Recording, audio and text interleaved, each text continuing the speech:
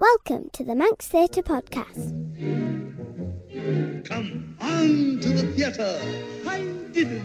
Hello, and welcome back to episode 37 of the Manx Theatre Podcast with me, Neil Callan. Thank you to everyone who's listened to our previous episodes. If you're brand new to the podcast, welcome along and thanks for joining us. In this podcast, we like to try and keep you up to date with what's going on in theatre on the Isle of Man, chat to the cast and creatives of upcoming shows to find out a little bit more about the shows and the people behind them, and keep you up to date with what our Manx-born and bred performers are doing further afield.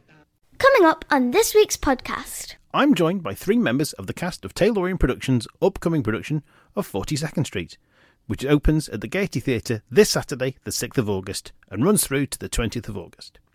You can still listen to all of our previous episodes through all the usual podcast outlets and at manxradio.com/podcasts. Whilst you're there, make sure to give us a like, subscribe, follow, or whatever it is you need to do to make sure you never miss an episode. Now, in the last episode, I gave you an update on what a few of our Manxies are getting up to across the water. I mentioned that former Douglas Choral Union member and now professional performer and choreographer Matt Overfield was part of the cast for the new UK production of Mrs. Doubtfire. But what I didn't know was that along with various ensemble parts, he would also be covering three of the main roles. These roles include Frank Hillard, who is the makeup artist brother of Daniel Hillard, who helps turn him into Mrs. Doubtfire, Mr. Jolly, who presents the kids' TV show he eventually takes over, and the dual role of Daniel Hillard and Mrs. Doubtfire. Congratulations, Matt. That's amazing news. Sam Barks performed as Florence Vassy in Chess the Musical in concert this week at the Theatre Royal on Drury Lane, alongside Hedley Fraser as Anatoly and Joel Harper-Jackson as Freddie Trumper. They gave 3 performances over the 1st and 2nd of August. These performances also featured the pre-recorded voice of former ITN newsreader Sir Trevor MacDonald as the newscaster. This weekend sees the start of the Edinburgh Fringe Festival, and Hello Little People will be joining the team at Comedy Club for Kids this year to perform at the Assembly Roxy. At the Ballacomine Studio Theatre, they continue their season of National Theatre live screenings. On the 8th of September, they will be showing Much Ado About Nothing, starring Catherine Parkinson from TV's The IT Crowd, and John Heffernan from BBC's Dracula, in the lead roles of Beatrice and Benedict. On the 10th of October, there's a screening of Jack Absolute Flies Again. This is a comedy from the team behind NTL's productions of One Man, Two Governors and Twelfth Night, and is based on Richard Brinsley Sheridan's The Rivals. It sees pilot officer Jack Absolute fly home after an aerial dogfight to win the heart of his old flame, Linda Languish. There is also a screening of The Seagull on the 3rd of November, starring Emilia Clarke, who played Daenerys Targaryen in Game of Thrones. She is making her West End debut in this 21st century retelling of Anton Chekhov's tale of love and loneliness. All the screenings, along with many others, including Shakespeare's Richard III, Aida, Madame Butterfly, La Boheme, and many, many more, are also available at the King's Court Theatre in Castletown. King's Court Theatre are also providing you with another chance to see Jodie Comer of Killing Eve, making her London West End debut in the UK premiere of Susie Miller's award-winning play, Prima Facie. Jodie plays Tessa, a young, brilliant barrister who has worked her way up from working-class origins to be at the top of her game, defending, cross-examining, and winning. An unexpected event forces her to confront the lines where the patriarchal power of the law, burden of proof, and morals diverge. This performance includes sensitive subject matter, including references to sex, violence, and rape, and as such has been rated a 15. The Service Players have announced some play readings to help choose their November production at the Gaiety Theatre. The readings are open to all and will take place in the meeting room at the Archibald Knox pub in Onchan at 7 p.m. on Thursday the 4th and Monday the 8th of August. They'll be reading Steel Magnolias, Night Must Fall, and The Lady Vanishes. If you want to go, I'm sure you can get in touch with Service Players through their Facebook page. Make sure you keep up to date with what's going on between episodes by following Manx Theatre Podcast on both Facebook and Instagram, and at Manx Theatre Pod on Twitter. Okay, down to business. I'm joined on the podcast today by Kate Stobart, Rhys McGowan, and Harrison Langham from the cast of 42nd Street. Kate, Rhys, and Harrison, welcome to the Manx Theatre Podcast. Hi. Thank you for having us. Well, I say welcome, Kate. This is your second time, isn't it? I know, yes. You were but on... this is post-pandemic now. Yes. So well, yeah, you were on 3 years ago with Neil, weren't you? Neil King, when you came on to talk about the Addams Family. It was the Addams Family, yeah. And you were Morticia Addams. I was, yeah. That was, gosh, that feels like such a lifetime ago now. It does. It was such a brilliant show. But It was fantastic. And you won several awards for it as well, didn't they? yeah, they're kind of still going because everything's been so delayed with the pandemic. The awards for that year are still rippling over. Yeah, we did really well at Nodas, which was a really fun trip when we went pre-pandemic. We just kind of did the trip just before COVID hit, and it was a huge lot of us went, and we had a really fun weekend. It was really great. Lots of drinking going on. Always, I mean, socialising, a bit of networking with the other societies. Yeah, brilliant. Okay, so chaps, you are this year's contingent of the Arts Ed Boys. Yeah, I guess. Yes, I mean it's a fairly long-standing relationship now that Taylorian have with Arts Ed. I think Matt James is a former Arts Ed alumni himself, but I think for the last the other day, Legend. for the last is there not a plaque down there?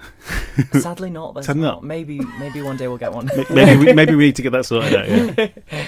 Yeah, but for the last 5 years, I think it is, since 2017, when Chris started coming as director, we've had a few Arts Ed Boys each year, and it's been quite interesting actually watching the boys and their careers developed after year, because everyone seems to be end of year one. Is that right? Yeah. And yeah, it's a nice little bit of experience for you at the end of your first year. Yeah, it's been a whirlwind this week. Yeah. Like coming my first time on the island and just being like thrown in a week of rehearsals, and it's been amazing. Like everyone's really welcomed us, and it feels like an honour to be part of like a little part of Taylorian, and as like the Arts Ed Boys. Yeah. So even after seeing we went to see the theatre this morning. It was like magical. It literally was like walking into its own little planet. And like after seeing how big it is and how like I think as soon as you walk into the theatre, you just get a big massive feeling or vibe or like feeling of some sort of emotion or something, just probably because of its history and like how nice it is inside and stuff.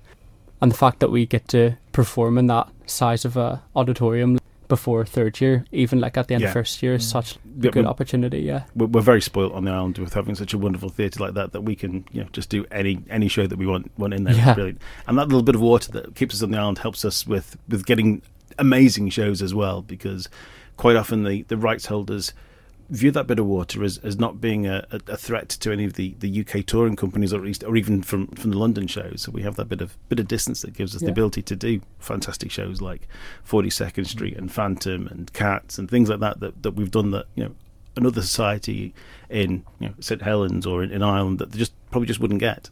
No. Yeah. Literally, it feels like everyone takes it.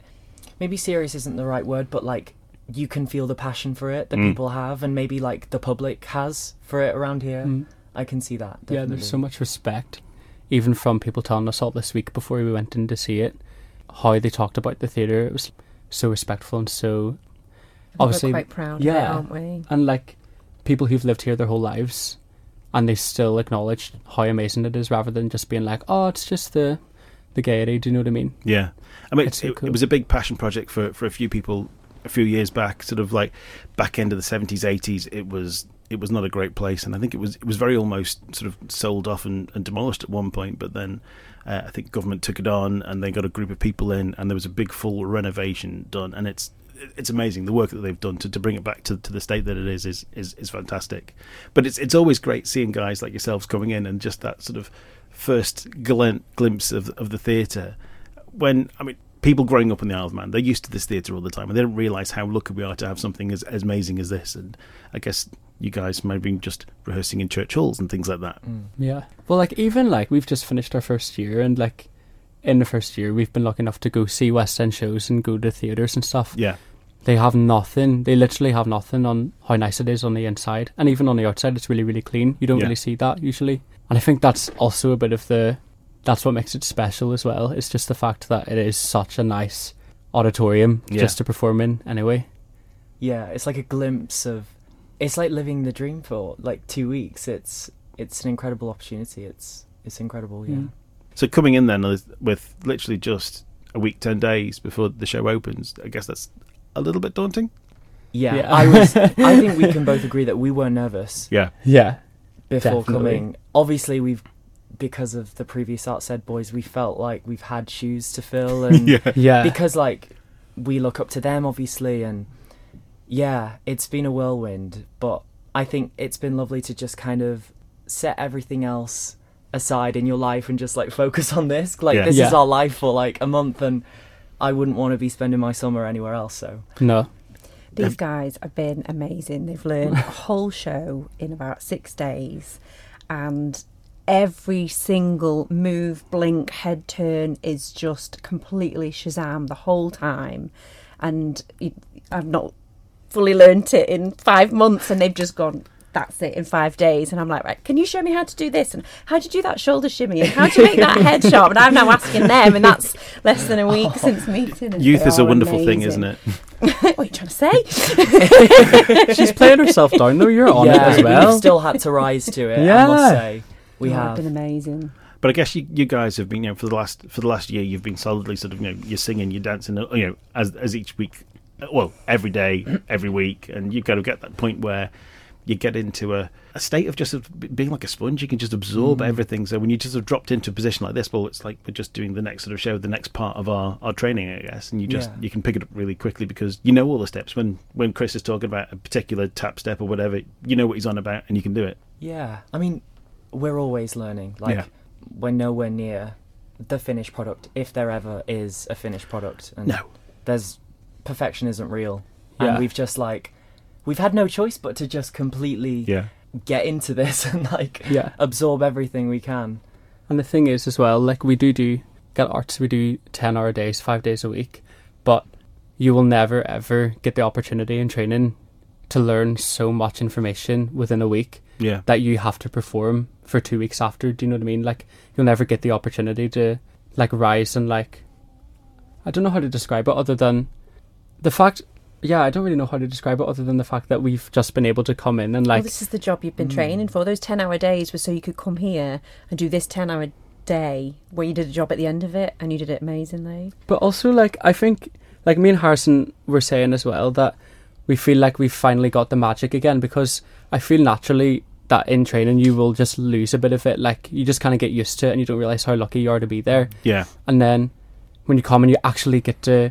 We heard the band call today for the first time, and we started crying. It's my favourite part of any show. It's insane. And I haven't been to a band call in 5 years because of COVID and just going into training and stuff. I don't know if you've... No, to be honest, I've not been to a proper band call, and it's just why we do it. Yeah. To just hear the music. Yeah, it's just its purest form. It's incredible. They just come out of the Gaiety. They've just told me this on the way down. They just come out of the theatre and they were like, "Oh my god, that theatre's amazing!" And then the trumpets are going and the drums and percussion's going, and then they just imploded. We looked at each other and I saw Harrison welling up, and I was like, "No, surely not! We can't be starting to cry. That was so embarrassing." Get it together, guys. Yeah, Emma said the brass is just sounding amazing. Oh, it was amazing today. Yeah, we were really whooping and hollering nearly at the end of every number. Oh yeah, and I think it's just listening to them. This show as well, to do this show and have that band, it is a dream show. It's incredible. It is definitely. We've got Kelvin Towers again as MD, and when he's waving the stick, everyone listens, don't they?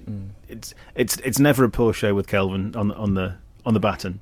No, he's so on it. He's amazing. That's the only way to describe it. He's so on everything. Even today, watching him conduct an entire orchestra, I was like, wow, you're not just someone who, we see him every day in the rehearsal room, just bashing out note bashes and stuff, but then when you see him leading a full 11, 12 piece orchestra, you're like, wow. And his attention to detail is insane as well. And he knows when someone's not quite right, someone's on a wrong note. It's crazy. Yeah. And I always find it amazing as well when you get an MD like Kelvin who will kind of who listen to 30 people singing and will go, Kate, you're not quite on your line there. And he can pick you out. Yeah. It's amazing. Yeah. It's what? Yeah, it's amazing. It is phenomenal. So anyway, 42nd Street, it's almost upon us. Like I said, today is, it's Sunday the 31st of July. You open on the 6th of August, so that is literally 6 days away. Yeah. not to get everyone nervous, but we're into the final stretch. So today was get-in day. I was down this morning helping lugging all of the flight cases in and getting that up. Thank you. And of course today and this afternoon you've had Sits Probe as well, which is just awesome. So how are we feeling? Excited. We're not nervous. We're excited. Yeah. I think I think there'll always be a couple of nerves. Just a little. It's the best way though. We care about it, and so we want to do our best. And I think the nerves will help us. Yeah, I think what has helped is how everyone really actually has taken us in, and not even in the friendly way. Obviously, there's that too, but even like Misha is the dance captain. Yeah. And we literally walked in the first day and she grabbed us and she knew exactly what the vibe was, where our heads were at. Like she was just so in our headspace as well as us freaking out. But she wasn't freaked out. She was just so chill. Yeah. Which made us chill, which made us learn it faster and like be more confident with things. And then, but I think like had we not have had such a warm welcome, I don't know where we'd be now. Like I don't know that we'd be ready to see the theatre today. It's that old adage, isn't it? It's the theatre family. It's one big happy family, and you always get that with every Taylorian show. It's brilliant. This is my first Taylorian, and you just don't know what to expect, and it's just been great, and everyone's been so friendly, and everyone in all the societies I've gone to have been great and been friendly, but there are subtle differences, and it's really been a journey. And then sometimes when we're all on stage, it feels like we're a really big cast, and then other times when we're sat around the room, it feels really small, and we do really all know each other, and everyone is so nice and rooting for each other. And that's a nice thing with Taylorian as well, is that we have three big societies on the island. There's the Manx Operatic Society, the Douglas Choral Unit, and Centre Stage Productions. They're the three sort of big musical theatre societies, and there is a kind of a core that kind of sticks with each society. There's a few people that drift from one to the other depending on what the shows are, but Taylorian has no sort of core membership like that, and it can be a completely different cast every year, and it's just a whole brand new group of people that comes along, and it seems to work every year as well. We just embrace everybody. And there's a sort of a high standard level with Taylorian that everyone expects, and what you get as well. That's the thing as well. Like it doesn't feel like an amateur society or anything like that at all. It literally does feel, even in the rehearsal room, it feels like a professional production. How everyone has their track sheets ready for if they're even practicing their quick changes on the side, and we haven't even been for fittings for costumes yet, but we're still trying to. I've never been in a rehearsal room where everyone's been so on it. It's and crazy. Chris has just really nurtured us. Like everyone is so respectful, and like he knows what we need, and he's just been so supportive, and he like has understood that we've literally just come into this. And like I said, Chris Cumming, the director, he also teaches at Arts Ed, doesn't he? Yeah. So did you know him before through that? We did. Yeah. And like I said, obviously he's been doing this for 5-6 years now with Taylorian, so he knows that the Arts Ed boys come in with a week, 10 days to pick things up. So I guess he's used to it now. He knows how to slot everyone into everything, and away they go. I mean, some of the shows they've done as well with Chitty Chitty Bang Bang a few years back, and Tom Dickerson, who was an Arts Ed boy, he came over and he played Caractacus Pot. I think he may have had a few weekends beforehand, but he was still quite a short period in the run into the show to pick the whole thing up and go with it. So, and a technical show like that as well is amazing. With a car that flies, like, and I swear he has to drive it as well, doesn't he? Yeah. Yeah, it was good. It was I really haven't even good. applied for my professional. Never mind. Learn to drive a flying car. I was quite fortunate on Saturday. On Saturday, I was up at Ballacamine. My daughter's she was at Stage Ed, which is a little sort of a drama school from that's run by Stephen Palthman, who's a guy originally from the Isle of Man, but he was in the West End playing Mickey in Blood Brothers for 20 years. So he runs a little stage school for a couple of weeks over the summer, and they do a week of singing and dancing, and then on the Saturday afternoon they put on a show. But after that, we managed to get up to the canteen to see all of the costumes up there, and there are some amazing costumes, some fantastic dresses. There's a lot of shoes. Yeah. I still don't even know all the shoes that we've got. Have you got all your shoes yet? No, we've not seen the wardrobe. We've only seen one very special pair of shoes. Yeah, one very, very special pair of shoes. But there are over 350 costumes, isn't there? Because most of them are new for us as well. Yeah, nearly all of them made, and the fabrics are amazing. They're going to look incredible, all sort of stood and sat next to each other. We've just sort of seen them, the girls' stuff in isolation. Yeah, it's just going to be incredible. I believe Chrissy's got some fantastic gowns. And I bet. Yeah, I was awing her pile, and it was just like a pile on the table. It wasn't even on her, and I was like, oh, that! Yeah, sequins and furs and everything. Yeah. It's really going to be visual spectacle. Yeah, and Emma's like, I wish I had more shoes that didn't have buckles for all of those quick changes. Although I think she did point out that her finale dress, which is real sort of sequined and gorgeous, but then she has like a pair of sort of Diamante stilettos for the tap number at the end. Oh, that's going to be fun. Crazy. She'll sell it from the waist. Yeah. She'll be fine. She'll nail it. She'll be fine. Yes. She'll sell it anyway. She's really, really good. She's really good. Incredible. So the costume designer then, Kirk Wills, I believe some of these are bespoke pieces as well. They're brand new and made for the people, and I think there are some I saw one dress of Chrissy's, I believe it is, that's an exact copy of the same outfit that Bonnie Langford wore.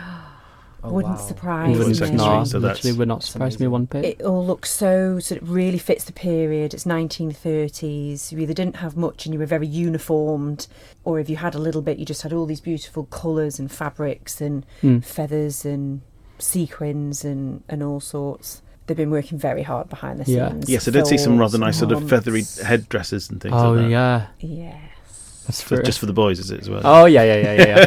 That's for me. I've got one of those. I've never worn anything like it. They call it showgirl, but it's like a hat with feathers, and then there's something for your shoulders with feathers, and should be able to dance in it, I hope. Yeah. Bless the costume team as well. Yeah. Amazing. Yeah, there's a great costume team there as well to have everyone out, isn't there? Yeah. Amazing. I actually can't fathom how they've even had the mind space to... I think everybody's got quick changes. There's 3 of us that have got 7 or 8 quick changes. Yeah, we Most have people about have that. got 10 costumes, maybe more. Yeah. Harrison, don't you have a like massive job. a 19-20 second quick change at one stage? Yeah, and I have to like do all these buttons on this coat that I'm going to sweat in. But I've never been in a production where, not saying the costume is as important, but it kind of... It is. It kind of is. Yeah. Yeah. Insane. It's so cool though. The attention to detail's amazing, isn't it? Yeah. Crazy. At least there's one bonus these days with them having a lot of LED lighting in the theatre now. It's not as warm as it used to be. I'll remember that.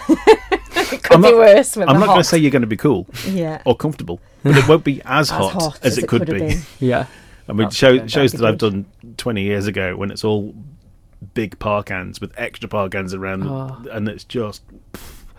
Yeah, you're just sweating by walking on stage. It's been horrendous, but yeah, LED lights now makes it much easier. So good. It's really good. When they did Sing in the Rain a few years ago, I thought, it's great, because the big number with the rain is at the end of the first half, or this is the first one anyway, is the end of the first half. Yeah.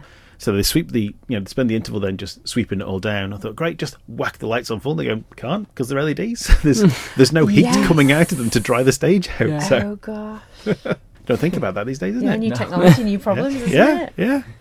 Right, so anyway, so 42nd Street, it's been around for a while. Most people will know the rough idea of the story, but for those who don't, for those who've been living under a rock, can you give us a bit of an overview of the story? And I'm looking at Kate because I think the boys have only been here for a few days. So.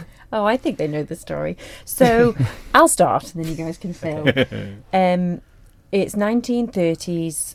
People haven't worked for a long time. There's been a recession. Everyone's been out of jobs. Things are starting to pick up. And there's a director-producer, Julian Marsh, who wants to do one more glitzy show before he retires. So he gathers people together and we do auditions and he gets the writers and they make a show. And then the story of 42nd Street is, how do we put this show on? Right. And there's twists and turns as you go along. Which city are we going to start in, and why do we have to move it, and what happens to the cast, and this, that, and the other.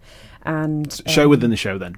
Yes, there is show within a show, which I think we've just about got our heads round. Yeah. But we have been confused about that. Which number is that? Is that a real number, or is it a show and a show number? Yes. So the show is Pretty Lady. Right. That's within 42nd Street. Mm-hmm. And there's a young girl that turns up from a small American town that wants to make it on Broadway. And the story is also about her and how she does or doesn't do that, with lots of twists and turns. So that's Peggy Sawyer. That's Peggy Sawyer. Miss Peggy Sawyer. And she's being played by Natalie Nixon. The legend herself. Amazing Natalie Nixon. I think her take on it is so perfect. Like, how she plays it is quite... Well, obviously, you're going to have to come and see it yourself. But obviously, yeah. But her take is nothing like I've ever seen any person play Peggy Sawyer. I've seen 42nd Street like in an amateur production in Belfast once. It was amazing. And obviously the West End recording of it and stuff. But hers is spot on, in my opinion. Anyway, of how it should be. Yeah, how it should be played.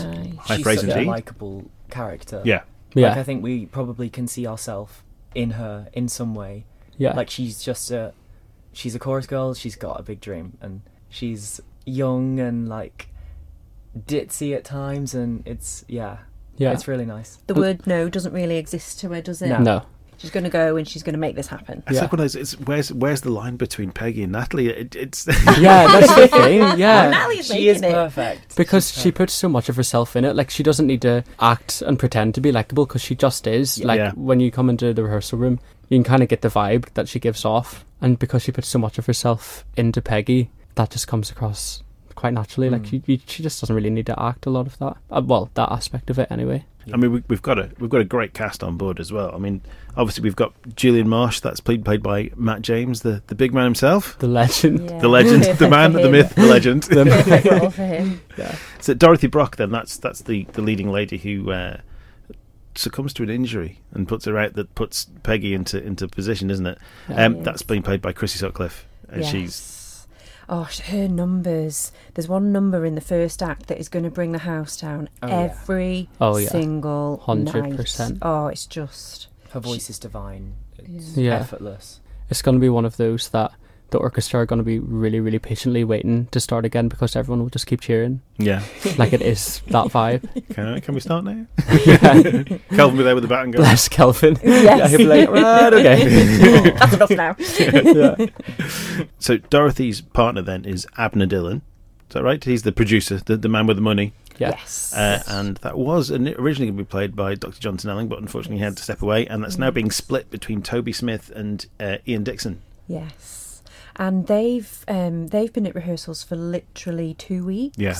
And they've come in and they've nailed the lines and they've just fitted right in and quite automatically done the trajectories that have already been mapped in the scenes. I don't quite know how to describe how they're slightly different to each other, but they are still both really great Abners. Yeah. So it's going to be really nice. I think there's one week and then Toby's week. doing the first week and then Ian takes over from the second Saturday through to the end of the run. Yeah. I remember Ian coming in for the first rehearsal and he was completely off script already, and I was like, wow. I was like, fairs. Okay. Now, earlier this year, Ian was in the Douglas Choral Union production of The Hunchback of Notre Dame, and he played Frollo, and it was just amazing. His rendition of Hellfire was just chills. It was amazing.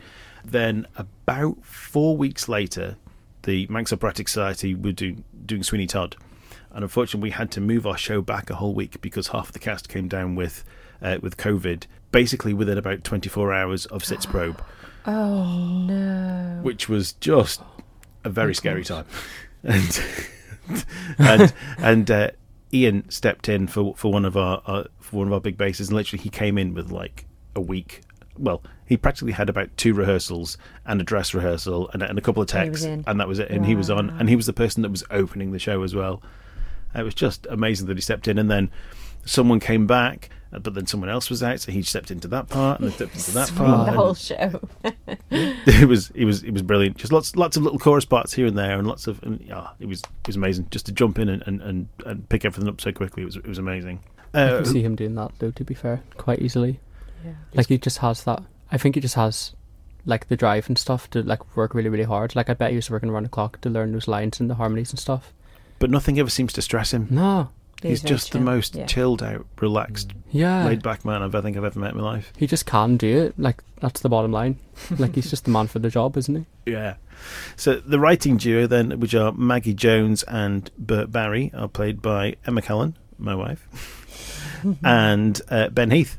Oh, it's perfect for Emma. I mean, Emma fits into so many roles. She's done so many amazing things. But yeah, she's a very natural Maggie. She's always quite calm, cool, knows what she's doing. Yeah. A little bit of a leader of the group. The writers, I think they have to work a little bit on having kind of ego, but they're not roaming the stage. They just work with Julie, and they're not trying to kind of get one over on the cast or prove they're better than anybody else. And her and Ben work really, really well together. Yeah, and they can both bounce off each other as well. Like, they're both quite naturally funny anyway. Yeah. But it's so nice to see in rehearsals when they're both just taking everything to the next level with each other. It's not just one of them, it's both. Yeah. Which is nice. Brilliant. Now, who is who from this point onwards gets a little bit hazy for me. So we've got Anne Riley as Kate Stobart. Yes. So what's your character? That's me. So I suppose I'm a bit of an old timer in the chorus girl section.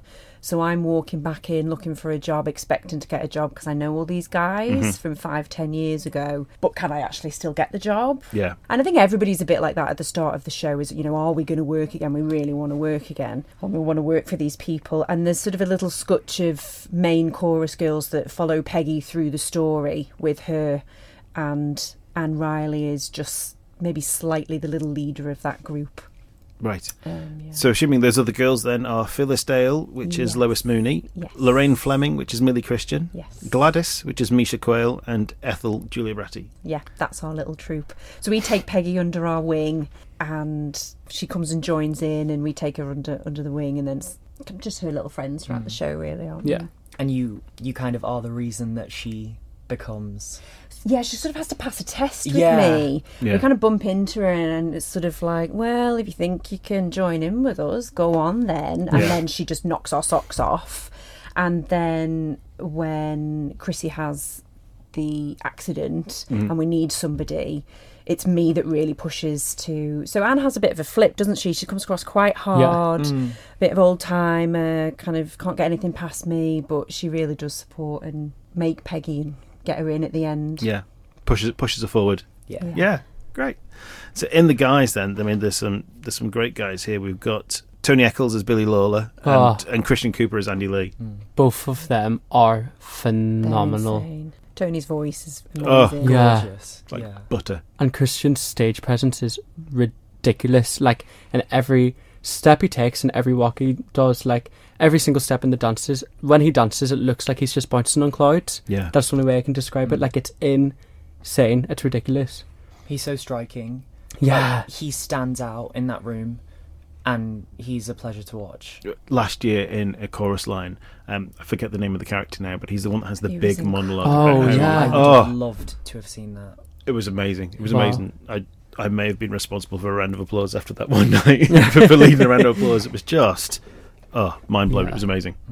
Yeah. He's So fantastic. he's the choreographer in this when they're Right. making the show, and Tony is the lead actor. So he is like the star name that's The gonna matinee idol. drag the punters. Yes.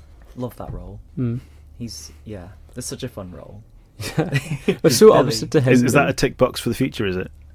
I'd love that. I'd happily, yeah. Who else have we got? Oh, we've got Olive, which is Mandy Griffin, and Mac, which is Peter Shimon, and Pat Denning, who is Mark Doherty. Mandy is playing piano live on stage. Oh, right. So it's live accompaniment for some of the songs. No pressure for Mandy then. And she's doing amazing. Then she's getting some really beautiful Yeah. ad libs in Yeah. now, isn't she? So she is going to steal the show. I think so. And the contender for stealing the show, other than her, is Peter Shimon Mac, because he's meant to be a stage manager and people trying to hand him things, and he's eye rolling left, right, and centre. And there's so much to watch. Yeah. You're just not going to see it all. Yeah. Seeing it once, there's just so many little details. So what you're Yeah. saying is in the Both weeks, weeks, multiple viewings, all 3 weekends. In the benefit of selling lots of tickets, you've got to come and see it at least twice, preferably 3 times. Absolutely. I'd say so. Yeah, and then Mark Doherty is a love interest for Miss Brock, which can make things a bit complicated, seeing as she's trying to be wooing the sponsor to Yes. fund the whole show. Yes. Yeah, so it's just little layers to plots, and everybody's got a little story that weaves through 42nd Street. So that's the layer in there. A bit of a dilemma then for Dorothy about Yes. the man that she kind of needs to fund the show and the guy that she really wants to be with. Yes. Right. Okay, folks. So then looking down to the male ensemble, we've got David Britton, Matty Rycroft, Oliver Sykes, Harrison Langham, and Rhys McGowan. And on the ladies, we've got Kaylee Plumley, Cheryl Moon, Gaynor Denham, Jill Goss, Narissa Taverner, Sarah Kenyuk, Shannon Dallison, Tracy Hepworth, and Grace Pope. That's us. It's a great cast. It's Everyone's really great. Yeah. Everyone's That's really the- nice. That's the family. Yeah, that's us. You're listening to the Manx Theatre Podcast with Neil Callan. So let's get to find out a little about you guys. Take us back a few years. How did you get started, Harrison? What was it that sort of first got the bug for you? I think I've always grown up singing and dancing. Just like, I think the first big thing for me was probably, it sounds cringe, but like The Wizard of Oz and Yeah. things really cringe, but things like High School Musical. And I remember I was in the supermarket with my mum one day, and she was just like, Harrison, why don't you start drama classes? And I was only like 7, and I started drama and I loved it, and then I got pushed to do ballet and didn't love that so much at first, but I'm very grateful I did it. That foundation. Yeah, it's really important. And singing, love it. Yeah, so good. So that's in Billinge then, back in Lancashire. It was kind of the place for me was Elizabeth Hill, and that was like a local dance school, and I would not be the performer I am today if it wasn't for them. Although it was like really close to me, I think it's one of the best, and it's really great. Yeah, on the Isle of Man here we have the Christine Wilde Theatre School, and that's where you'll find a lot of the probably all the older girls within the cast will have been through there. So Emma and Julia, and I'm guessing Kate is nodding at me as well, and Misha, I think, and Lois. Yeah, it's a bit of a dynasty, really, because we're all knocking on 40 now, and I don't have children, but those with children have gone through it, or people my age have now set up all their own schools, and just the island is just spoilt for choice, and it's just all come back to that in the 90s. It's incredible what she did for us. A few years ago, one of the shows that Christine did, I think it was a Christmas show, what she'd found was that a lot of the young girls within her school were actually daughters of previous students. Yeah. So I think the centre page of the programme was a big photo of all of the old Christine girls with all of their daughters. It was a lovely photo. That is so lovely. Because my daughter was at Christine's for a while, tapping and sort of ballet. She's into hip hop and stunt, cheer, and everything stuff like that so these days. Now. Yeah, she loves it. She's dinky, but she's a flyer when it comes to the stunt work. So she gets thrown around all over the place. Loves it. So yes, that Elizabeth Hill then, that was St Helens then, yeah? Yeah. So did that lead on then to the stage box? Yeah, it did actually. So I auditioned for that when I was 11, and it specialises in musical theatre and TV and film, and that was the big kind of next step for me, and they were the reason I auditioned for Matilda, and I'll never forget that experience. So that was Matilda in the West End? Yeah. And you were part of that cast? Yeah, insane. Wow. Yeah, it was. I didn't appreciate it. Well, I did, but I just didn't understand how much of a huge deal it was, and how much it would impact me forever, and how much I learnt from it. And it's definitely one of the big reasons that I'm at Arts Ed. And it was very, very grateful for that. Yeah. Tim Minchin's music in that show is fantastic. It's stunning. Yeah, I think it's the best kids show. And the kids are literally what make it. They are like machines. It's crazy. Yeah. So which part did you play? I played Bruce. Bruce Bogtrotter. Who eats the cake. Eats the cake. That's amazing! Which is so funny because it's nothing like you it's really all literal polar opposites. But he's such a great character, and like he's always on. So cool. The audience always has him on their side. And yeah, it's just funny, and yeah, really good. Brilliant. So Rhys, that you've not been in it quite as long as. No, not really. You're a bit more of a recent addition to it. Yeah. Well, my family's like quite musical anyway. Like my mum would sing and stuff like that. Not professionally or anything, just like at mass and Sundays and stuff like that. But she kind of got me into it from when I was really young. And then when I kind of hit the 12 stage, or like 12, 13, I was like, no, I don't want to do this. That's weird and all this stuff. And then I turned 14. And I remember like just being really into the New Year, New Me side of things when I was 14 and like loving that. And then, so I was like, oh, okay, I'll start singing lessons again. So I started singing lessons, and then that was kind of it. Like, it was quite casual. And then I was coming out one time when my granny collected me in the car, and she was reading the newspaper, and there was an audition box for West Side Story, just at like my local theatre. And she's like, oh, you should go for this. And I was like, oh, well, I don't really know what it is. What's it about? And then she kind of explained it to me because she loves the old musicals and stuff. And then, I auditioned for it. I hadn't danced before or anything like that. And then I got in just like as a little ensemble member, and then as soon as I started the rehearsals, I was like, this is it. This is what I want to do. Like, there's no point in looking for something else. Like, this is it. I found it. Do you know what I mean? Amazing. So, yeah. Did you go to dance? Like, you dance amazingly. You really just started. Like, thanks. How have you done that? Well, I did shows, like just little amateur shows up until I was 16, but I went away from home then when I was 16, and I moved to England by accident. Basically. got on the wrong boat. By accident. Well, I went for like a little like West End workshop with a college called Emile Dale Academy, who was touring around the UK, just doing what I thought was like workshops with different professionals. And then what I didn't realise was in the workshop they were auditioning people, not formally, just as was watching you work and stuff. And then I got asked to stay with a few of my friends. Stayed. And then they were like, do you have a song? And I was like, yeah, Burn from Hamilton, which is like a girl's song. Didn't know any other like...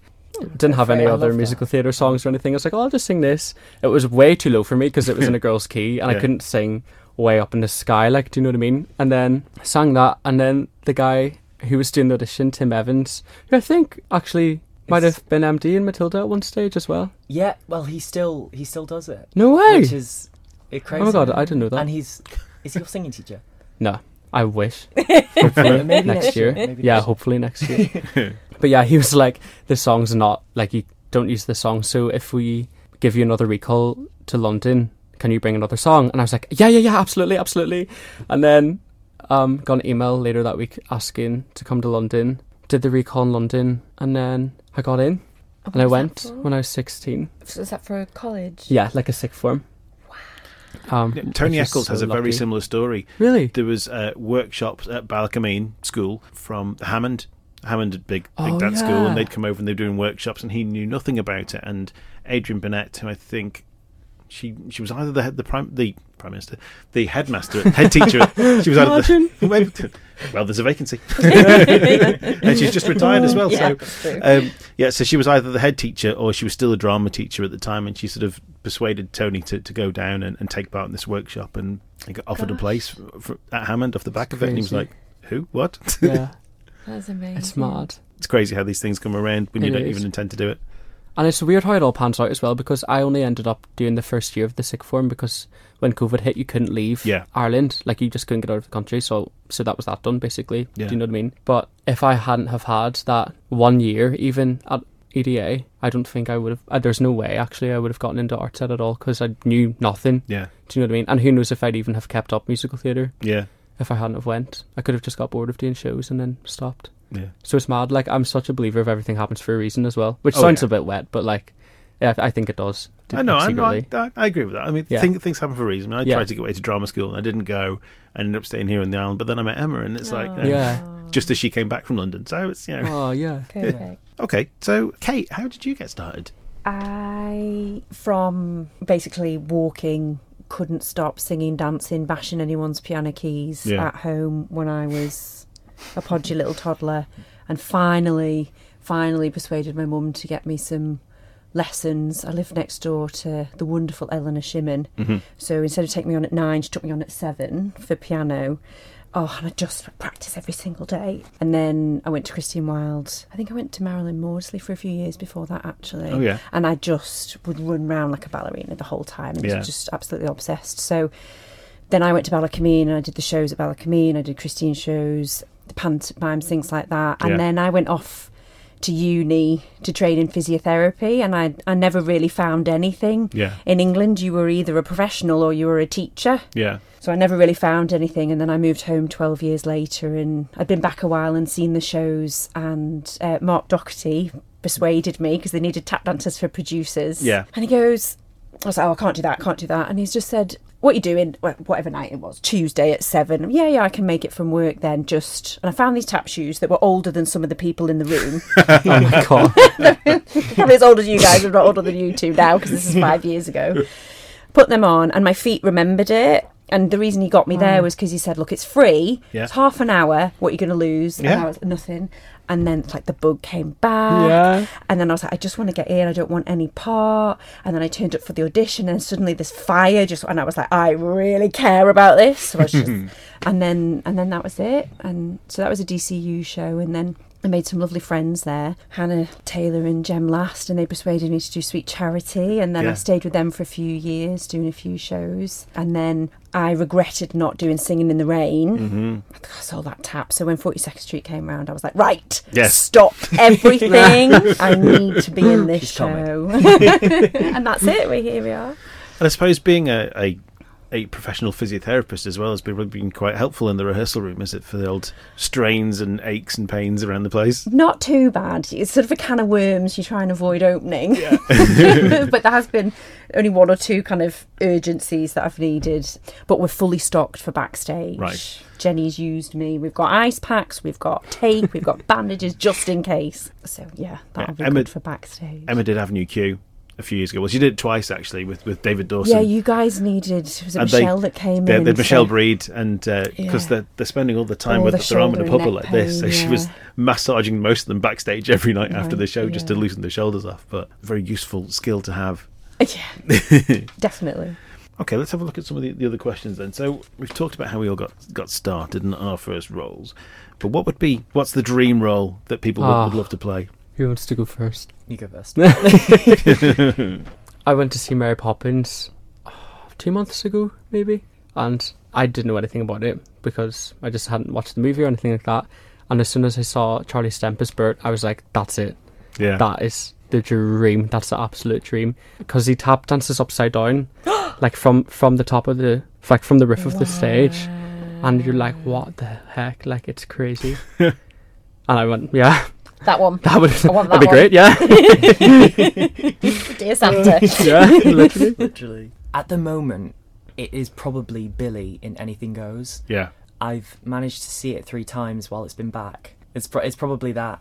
But I think it's such a hard question to answer as well, because you don't want to just dream just about one role and like put yourself like in a box or anything. But yeah, it's really good. It changes as you get older as well. I mean, obviously there are some roles in shows that come out now that I'm too old to play, and I'll never get to play those parts. So, but there are some things that as I change and as I grow older and change in physique as well, I have to appreciate that I can no longer play that young part. I've got to look at the dad roles now. So when for years I was like Leo Bloom. I want to play Leo Bloom. These days I'm more like a Max Bialystock than a Leo Bloom. But and that was something as well. That's something that actually took me quite a few years to get my head around, the fact that I'm not going to play that part because that part's a little weakling, little sort of skinny person. I'm quite broad and can be quite imposing of character sometimes. So it's like, okay, so I have to the reason why I'm not getting cast in those roles is because of my build and my physicality rather than you have to work with it, don't you? Yeah. So what about you, Kate? What's your Well, dream? keeping all the rules suspended and the dream alive, mine would still be Thelma from Chicago. Yeah, I can see that. Mind you, Velma is supposed to be an older lady anyway. She's supposed to be on the sort of on the way out of her career, the end of her career rather, and then Roxy comes in as the new pretender. Yeah, that is very true. Oh, I just love to see it over here. We need to get these rules bent and get it over here. It was done in 2005. You must have been away at university that time. I graduated that year. Yeah. I played Amos Hart. Did you? Yeah, it was one of my favourites, to be honest. I did love the part of Amos. It was fantastic. Yeah, I think it's just a good classic one. I think if the opportunity came around to play Amos again, I'd definitely jump at that one again. Amazing. Reese, now you said earlier on you had an idea of what the part that you were born to play. Oh, you had a good answer for that one. It wasn't even a good answer. I think I was just really excited about it because I thought of it in the car. Got one. I was like, oh my god. Well, I don't know. It sounds so silly, but I just think Olaf and Frozen, like he literally is just oblivious to everything, and I'm not gonna lie, like my dyslexic brain sometimes doesn't have a clue what's going on. He melts in the sun. I sunburn so badly. I think that's just the vibe. That's your Irish genes, isn't it? Yeah, that's it. I literally go red. I get burn and peel. I never ever tan. Never. You are Olaf. Such a cute role. You'll have to do it. It's so you will fun. Do it. It's so fun. Imagine. Right, okay, so this one often is an interesting one. So this is our best and worst costume, and quite often this is the same answer. For a lot of people, they'll come in and say it's the best costume because it looked amazing, but my word, it was hot, it was sweaty, it was just stiff, tight, awkward. Guys, Harrison, what's the best and or worst costume that you've ever had to wear? I think the worst was probably playing Mowgli in The Jungle Book.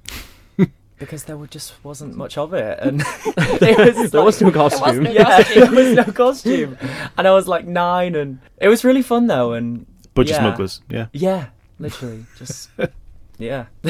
But my best, I'm gonna just have to say Bruce in Matilda. Just the fat suit, it was striking to say the least. It was so good. Yeah. I hope there are photos. That you can share with us. I can. Did it take ages to get in? Yeah, I mean, I think they were like designed for us as well. Like they had like little boobs and like the little bum cheeks. It was great. And did they have to do like a body cast to make it for you, or was it just sort of? It was like done with like measurements, obviously. And it was quite funny to see it without just in the flesh, like with. But yeah. Kate, how about you? Best worst costume? Oh, Bit More Tissue was a good one.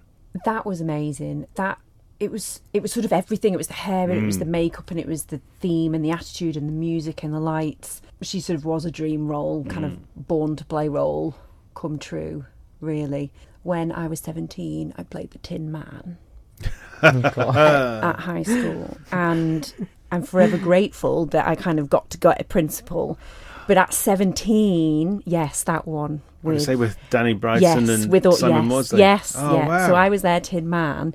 So yes, it was amazing to get a principal. But a 17-year-old girl that's not too sure about herself and turning into a woman and everything, it was, sprayed silver and a little bit mortifying. So the costume was amazing because Janet Norris was still there. So she still had her performing arts students, and they just built props and sets, and the room was amazing with everything, and they built it as part of their A-level or GCSE piece. It was amazing. Yeah. It was just more of the fact I was a 17-year-old girl having to be the Tin Man. But, that wasn't. And then the grannies and producers. I was going to say, is it something with the producers? The grannies and producers. I mean, the costume, it was awful. It was nylon, and we had these wigs and we had these Zimmer frames, but it was just such a momentous number. Yeah.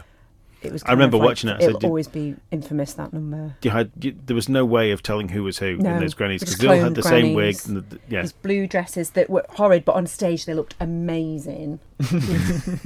Chasing people around with Zimmer frames. Yeah, it's amazing sometimes. I mean, I've done plays with societies on the Isle of Man that don't quite have the same budget that Tellurian do, and a lot of the costumes will have come from Oxfam or Red Cross in the street, and you're thinking, really? But then somehow when they're lit they look amazing. It's like, how can my outfit, which cost £3, look so good lit under these lights on the stage? It's crazy. I think my best costume will probably be from 42nd Street, and I'll spoil for choice because I've never had sort of like a showgirl headdress before, and there's one like that, and then there's quite a small evening party scene, and everybody's frocks are incredible, like they're velvet and lace, and so I think I'm about to rewrite kind of best costume.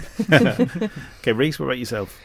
You probably haven't got quite as many to choose from as Harrison and Kate, but I did a Wizard of Oz when I was 14, and I hadn't quite grown up yet, to put it like that, and they thought it would be funny to make me the mayor of Munchkinland. And it was not funny to me.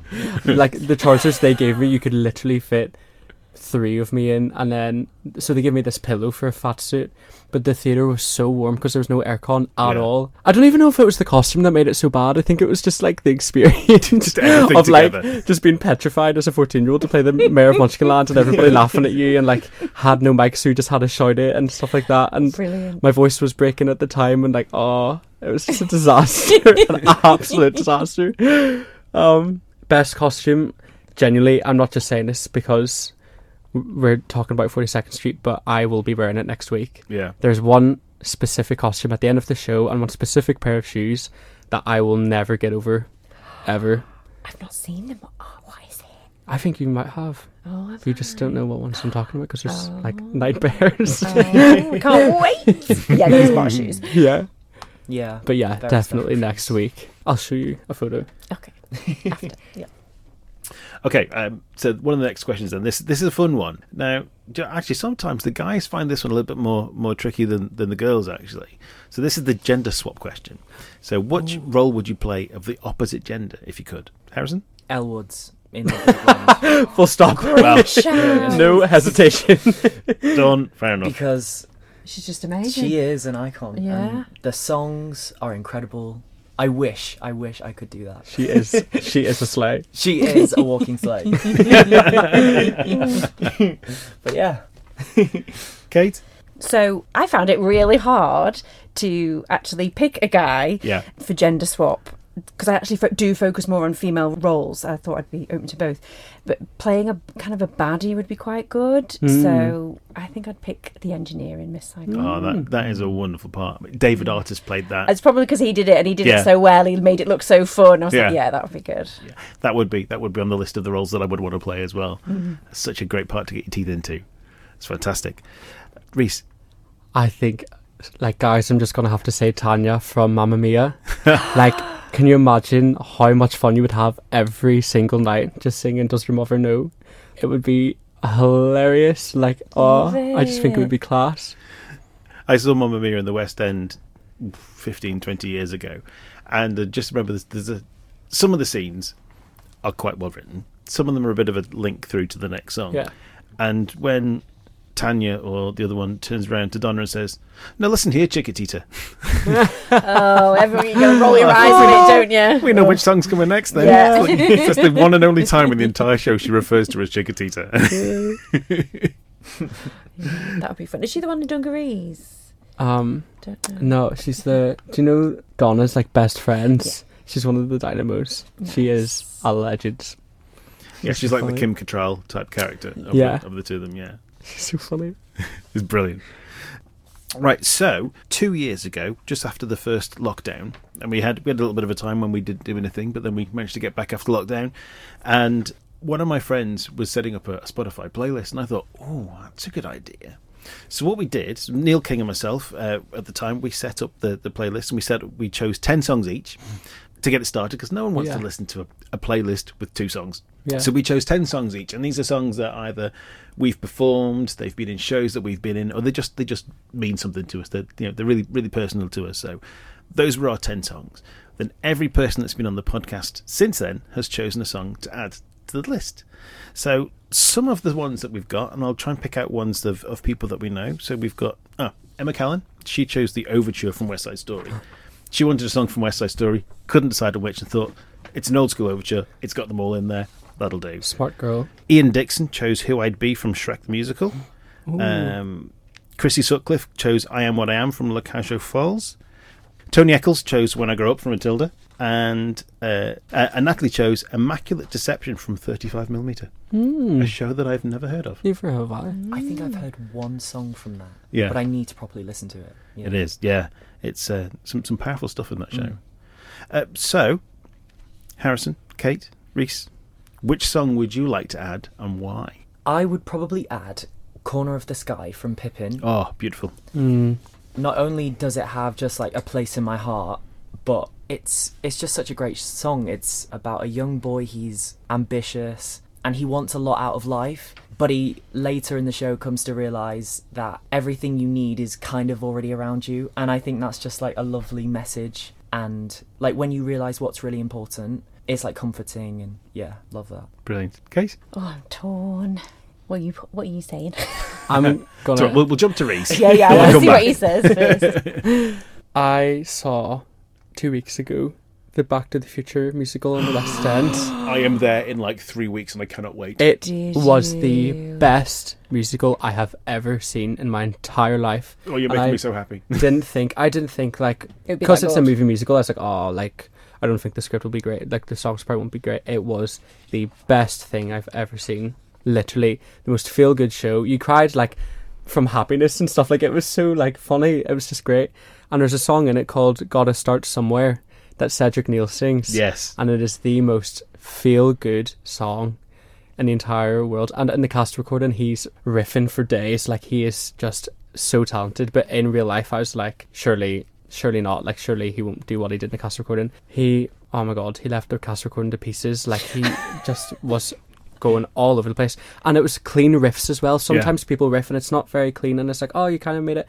Every single note was just perfect, and because it's like such a feel-good song, he had literally, it was like the middle of the first act or something, and he had everybody standing on their feet, like applauding, and it was crazy. And just the musical as well is, you're gonna love it. I'm there on the 22nd, and I'm absolutely gutted that Ollie Dobson finishes on the 15th. Well, I didn't see Ollie Dobson. I saw his understudy, and his understudy was amazing, so I wouldn't even worry. Yeah. Well, actually, his replacement that's coming in from Jersey Boys, so he's going to be amazing as well. I forget what his name is right now, but he's what is it? It'll come back to me. Yeah, but I mean, I can imagine coming from Jersey Boys, he's going to be pretty amazing as well. So, wow. Right, Kate, have you made a decision? Have you tossed a coin and worked out which one's going to be? Do I need to say a 42nd Street one? Not at all. To be loyal. Oh, I got that bit. It has to be Gethsemane. Oh, it is the best musical song of all time. Yeah. I am just saying. So true. And yes, it's not light entertainment for a podcast, but if you had 3 minutes to explain what musicals are. Yeah. It does everything. It's light, it's dark, it's hope, it's desolation, and yeah. It's the You've high got a note whole at the musical end just as in well. one song. Yeah. Yeah, it's got to be Gethsemane. I don't think I can even say it right. Is it Gethsemane. Gethsemane. Yes. Gethsemane. Don't even know. Yeah, I mean, there's been 3 productions of Jesus Christ Superstar on the island in the last 30 years, and we had Ernie Thorne played it back in sort of 1980-something, Matthew Quinn in about 2005, and then about 5 years ago we had Matt Creer. Yes, and just the performances of Gethsemane were just... I could listen to him sing that all day. He's amazing. If you could pick one now, what would you pick? I know you've picked like once 10. before, but for right now. For right now, oh yeah, because I mean it was 3 years ago when I first picked that list. I think, having only heard it this week, I would choose "Let's Pretend" from Mrs. Doubtfire. Oh, I haven't listened to that yet. It's amazing. So my friend Matt Overfield, he's a guy in the island, from the island originally. He's working professionally in London. He's been in all sorts of shows, but he's now going into the cast of Mrs. Doubtfire. Wow. And I mentioned this a little bit earlier in my introduction, that he's actually going in. He's covering 3 roles. He's covering the brother Frank. He's covering Mr. Jolly, but he's also one of the covers for Daniel and Mrs. Doubtfire. Nice. Wow. And I was just sat listening to it off the back of him listening. And fortunately, it was on Tuesday when I was working from home. And Let's Pretend came on, and I was just a mess. I was in floods. I'm going to write that down. Is it when he decides to try and see his kids by being the nanny? Well, no. It's towards the end. So it's when he's been discovered as being Mrs. Doubtfire, and they're trying to not necessarily make a go of things, but he's having a conversation with his eldest daughter that they can't be a family as they were. He has to be her dad, and I mean, I've got an 11-year-old daughter, but she'll be 12 in 3 days, so she keeps telling me. So it's that. I mean, it's kind of like it's the father-daughter equivalent of "He's My Boy" from Everybody's Talking About Jamie. That was yeah. I nearly said that one today. Yeah. And I don't know if you've seen my boy Daniel, but he is white blonde, so "He's My Boy" it sets Emma off. Yeah. Floods. Yeah. But that would be my new addition, Wow. but personally for myself. Amazing. It's a brilliant song. One thing I do like to ask, actually, at this point, for the young groovy guys in the room, so you guys at drama school, you're probably getting exposure to new musicals and stuff that we probably haven't heard of yet. So what new shows are you listening to?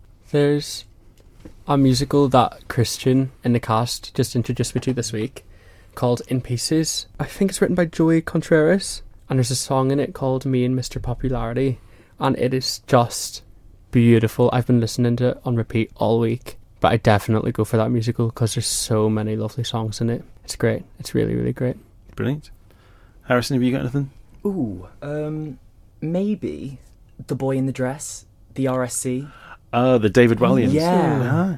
It's a lovely story, and I think the songs are actually great. It's like a pop. It's incredible. I definitely recommend it. Matty Cannell, originally from the Isle of Man, he was in the cast of that. Really? Yes. So God, everywhere, don't we, as Banksies? Do you know? And you know, we're getting everywhere at the moment as well. It was getting big. It's amazing how many Manxies are out there in big shows in London. We've got Ben Caron playing JD and the Heathers at the moment, and obviously we've got Samantha Barks as. Oh my lord! How on earth can I forget Elsa With a child that in grew up Frozen. Frozen as well. Oh, and she was obsessed. Yes, she was She was obsessed in with perfect Frozen as age well. to be obsessed. Wow. Yeah.